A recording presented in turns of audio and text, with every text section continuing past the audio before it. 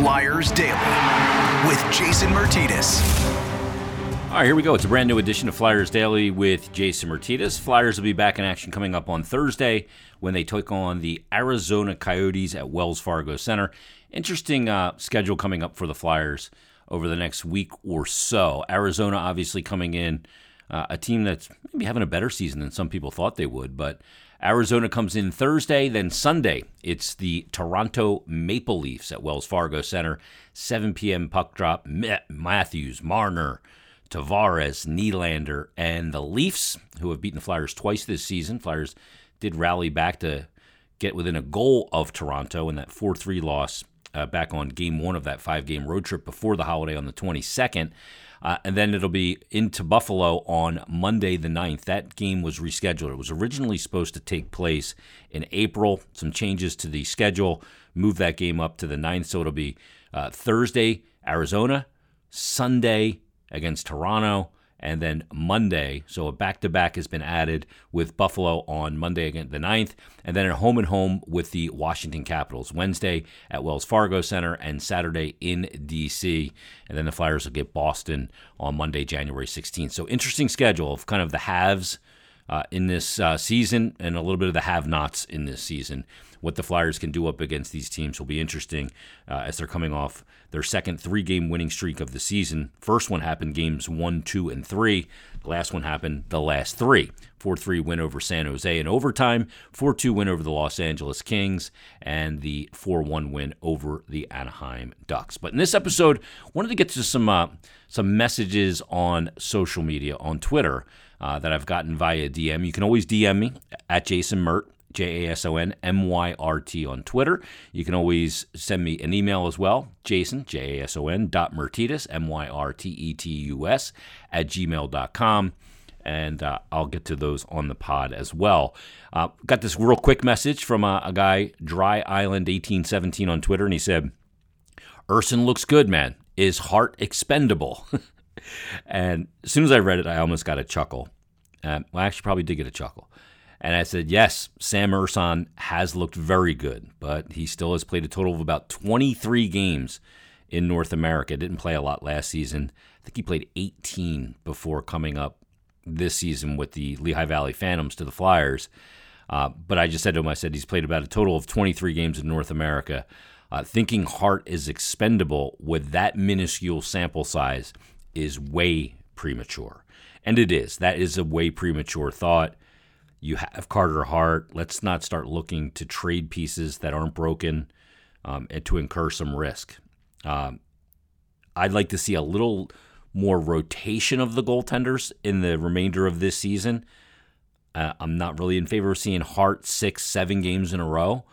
I think the rotation should be about every 4.5 games to 1. So, or 5 to 1, 4 to 1 rotation.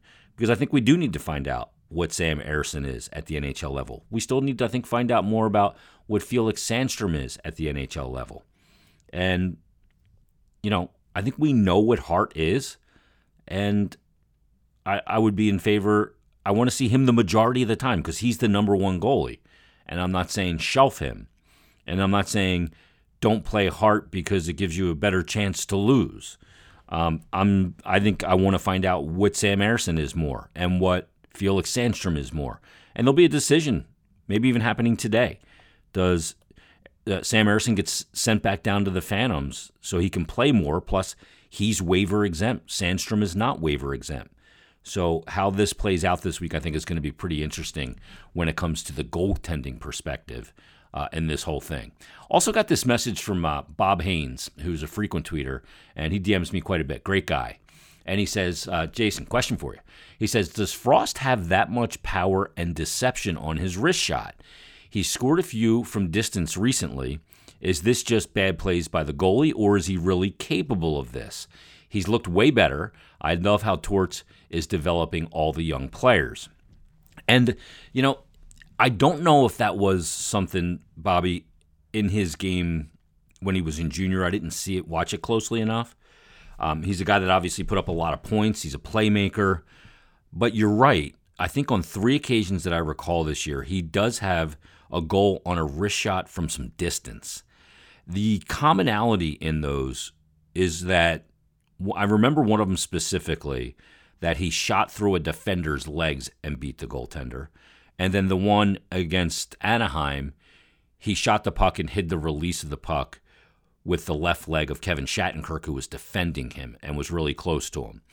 And what he does there is he's taking away the eyes from the goaltender on the release of the puck. Now the goalie's playing catch-up a little bit to try and figure out where he's shooting. But, yeah, he has beaten goaltenders, I think, on 3, maybe 4 occasions this year from distance. Matter of fact, I think he did it on opening night as well. And he does seem to use the defender as a way of disguising his release. Now, you can disguise the release, but you still have to wire the shot with good velocity and great accuracy. And he's done that on a number of occasions this season. I don't know if it was part of his game before. I know that, after he had the shoulder injury, the shot was something that didn't come back right away. I remember talking to him this summer, and that was something he was going to work on, his shot and his release, and changing his release quite a bit. So if that's something that he's developed into his game, I'll have to ask him about that. But I do agree with you, Bob, that he is a guy that's beaten a goaltender from distance with a wrist shot on more than 2 or 3 occasions this year, and that's a great weapon to have. And having that instinct to use the defender to pull the puck to a point to either shoot it through his legs or just like, when I say off his shin pad, I don't mean he hits his shin pad or off his leg. I mean he shoots the puck just millimeters to the side of the shin pad, disguising the release, especially when he's a left-hand shot coming down the left side of the ice, because the player that's defending him is more to the middle, and you can use that to really take the goalie off, take his eyes off of the actual release of the puck. And he can pull that puck from further out to his body in to gain that and disguise that release. You see a guy like Austin Matthews who does that a ton. His release points vary so much, and that throws goaltenders off of where you think it's going to go. Now, Matthews, the release, absurd, but the point still remains the same thing for goaltenders. So good tweet there, or a good DM rather, from Bob Haynes. Thank you for it. And let's get to one more here, because I got this message from @EasyGreen. This was a couple days ago I got it on Saturday. And he said, "Hi, Jason, from listening to your podcast, it seems you value, quote, finding clarity higher than increasing the Flyers' lottery percentages chances. Can you explain why? I know there are no guarantees of getting a top pick, but this draft has 2 or 3 of them. Shouldn't that be the upside? That upside be the goal above getting clarity on the talent already on the team, which we know isn't elite?" And I think this is a really interesting dilemma, and I totally agree with you. Look, finding clarity, I don't put it higher than increasing the Flyers' lottery percentage chances. I don't think one goes hand in hand with the other. Clarity is finding out who is a part of this thing going forward, who fits, who's part of the solution, and who's not. That's clarity. Clarity's not always positive. Clarity can also be negative. We may find that some of these pieces, some of these players that we're looking for clarity on, doesn't mean that they're going to be here to help you going forward. So I think finding clarity is very important. I think finding out what guys are is very important this season, but I don't think it goes hand in hand with lottery percent.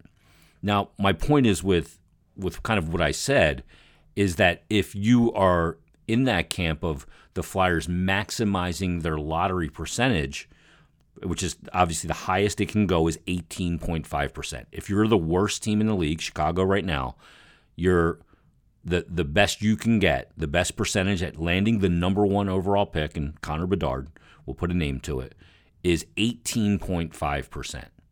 So that's what? 81.5% chance that you don't get him. Now, 18.5% is obviously better than 6.5% chance that the Flyers currently have to land the number 1 overall pick.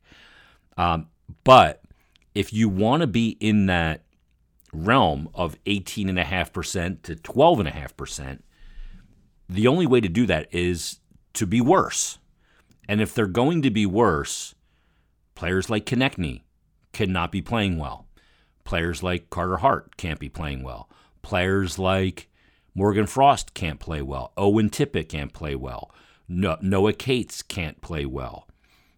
All of these guys, Joel Farabee cannot play well. Cam York, they all in some way have to fail. And if they all fail so that you can have a 18.5% chance to land Connor Bedard, is that a good thing? Because if they all fail, then you have all these pieces to replace. Now you're getting a generational player. And I don't throw the term generational around lightly. I think generational is a very special term. I think Connor Bedard is generational. I don't think Fantilli is generational. I don't think Michkov is generational. I don't think Austin Matthews was generational. I think Austin Matthews was a superstar and is a superstar, but not generational. Generational is higher. Generational is Connor McDavid. Generational is Sidney Crosby and Alex Ovechkin. Generational was Wayne Gretzky and Mario Lemieux. There's superstars, there's good players, there's great players, there's superstars, and then there's generational. I think Bedard is generational. Now, look, I would rather have a team that has players like Konechny, York, Farabee, Frost, Cates, and all these guys show that they're legitimate NHL players. Are they stars, superstars, all-stars, average players, good players? Where do they fall in that? They're not all going to be superstars. None of them probably superstars or obviously generational. And if you get a generational player, it's a huge thing. Now, the last couple of high-end players, Austin Matthews, who they got at number 1 overall, Toronto, and they got Mitch Marner, I think, at number 4. They have those two players. They haven't won a round of the playoffs since they've gotten them. The Edmonton Oilers got McDavid, and they got Draisaitl prior to that, I think 3 or 4. And they also had Ryan Nugent-Hopkins, number 1 overall, and Taylor Hall, and Nail Yakupov. But that hasn't yielded them any huge playoff success at this point yet either. But because you have to build a team. Now, the hard part about building a team is the high-end talent. That's the hardest part to acquire that talent and get it. Some people go, that's the easiest part. You just have to stink. But that's not true. Because even if you're the worst team in the league, then all of a sudden, you still only have an 18.5% chance of landing that number 1 overall pick. And if we look back, look at the Red Wings the one year. We're 20 points below the Ottawa Senators for the worst record in the league. They ended up picking 4th and took Lucas Raymond. If you look at the Colorado Avalanche in 2016-17, they had the worst record in the league by far. They ended up picking 4th. They didn't get number 1 overall. They got Cale Makar. If you look all over the league, you'll find this situation. Now, this draft seems different because you have a generational talent there. We saw it when McDavid was heading into his draft year. Several teams tried to tank to get him. We saw it all over the league. And, you look at it when Austin Matthews was in the draft. Several teams tried to tank to get him. Buffalo ended up with Jack Eichel. Other teams, you look at Winnipeg, they ended up with Patrick Laine and not Austin Matthews. So I think it's more important for those players, not that finding clarity. I think it's more important that those players be moving the right way than the wrong way. And as far as the last point he made, Easy Green, shouldn't that upside be the goal above getting clarity on the talent already on the team, which we know isn't elite? Yeah, I don't think there's any elite talent on the team. I agree with you. And you need star talent. And you need some high-end players. Now, do you need superstars and generational players? I don't know that. I look at the Boston Bruins. They have some really high-end players in Marchand and Bergeron even still, and obviously Pasternak. But is Pasternak a superstar? Is Marchand a superstar? They're stars. They're really good players. You combine them with Marchand, and in Bergeron, and the depth that they have, and Charlie McAvoy, and what they've been getting in net with Ullmark and Swayman and all that, and good coaching under Jim Montgomery, and you've got a really good team. But is elite talent. People would look at Johnny Gaudreau and go, he's elite talent. What has that done for the Columbus Blue Jackets, who are 11 points below the Flyers? Or Alex DeBrincat was another name. Flyers should have traded for him. 40-goal scorer playing with Patrick Kane. Where are the Ottawa Senators right now with Alex DeBrincat? So it takes a team to win in this sport. You do need high-end talent, for sure, and the Flyers need high-end talent. But it's not clarity over elite talent. It's a little different than that for me. But great question. It's just an awesome question, and I appreciate it from Easy Green. We appreciate the question from Bob Haynes and Dry Island, getting a little ahead of himself over his skis in regards to Sam Ersson, who has been very good. Don't want to take anything away from Ersson, but he's not going to make Carter Hart expendable just at this point. Maybe ever. But everybody, thanks for listening. We'll be back tomorrow. We'll have another brand new episode. We will preview in tomorrow's episode a little Flyers Coyotes as they return home to Wells Fargo Center. So everybody have a great Wednesday. We'll talk to you tomorrow on a brand new Flyers Daily. I took her out. It was a Friday night. I woke alone to get the feeling right. We started making out and she took off my pants, but then I turned on the TV. And that's about the time she walked away from me. Nobody likes you when you're 23. And I still more abuse my TV.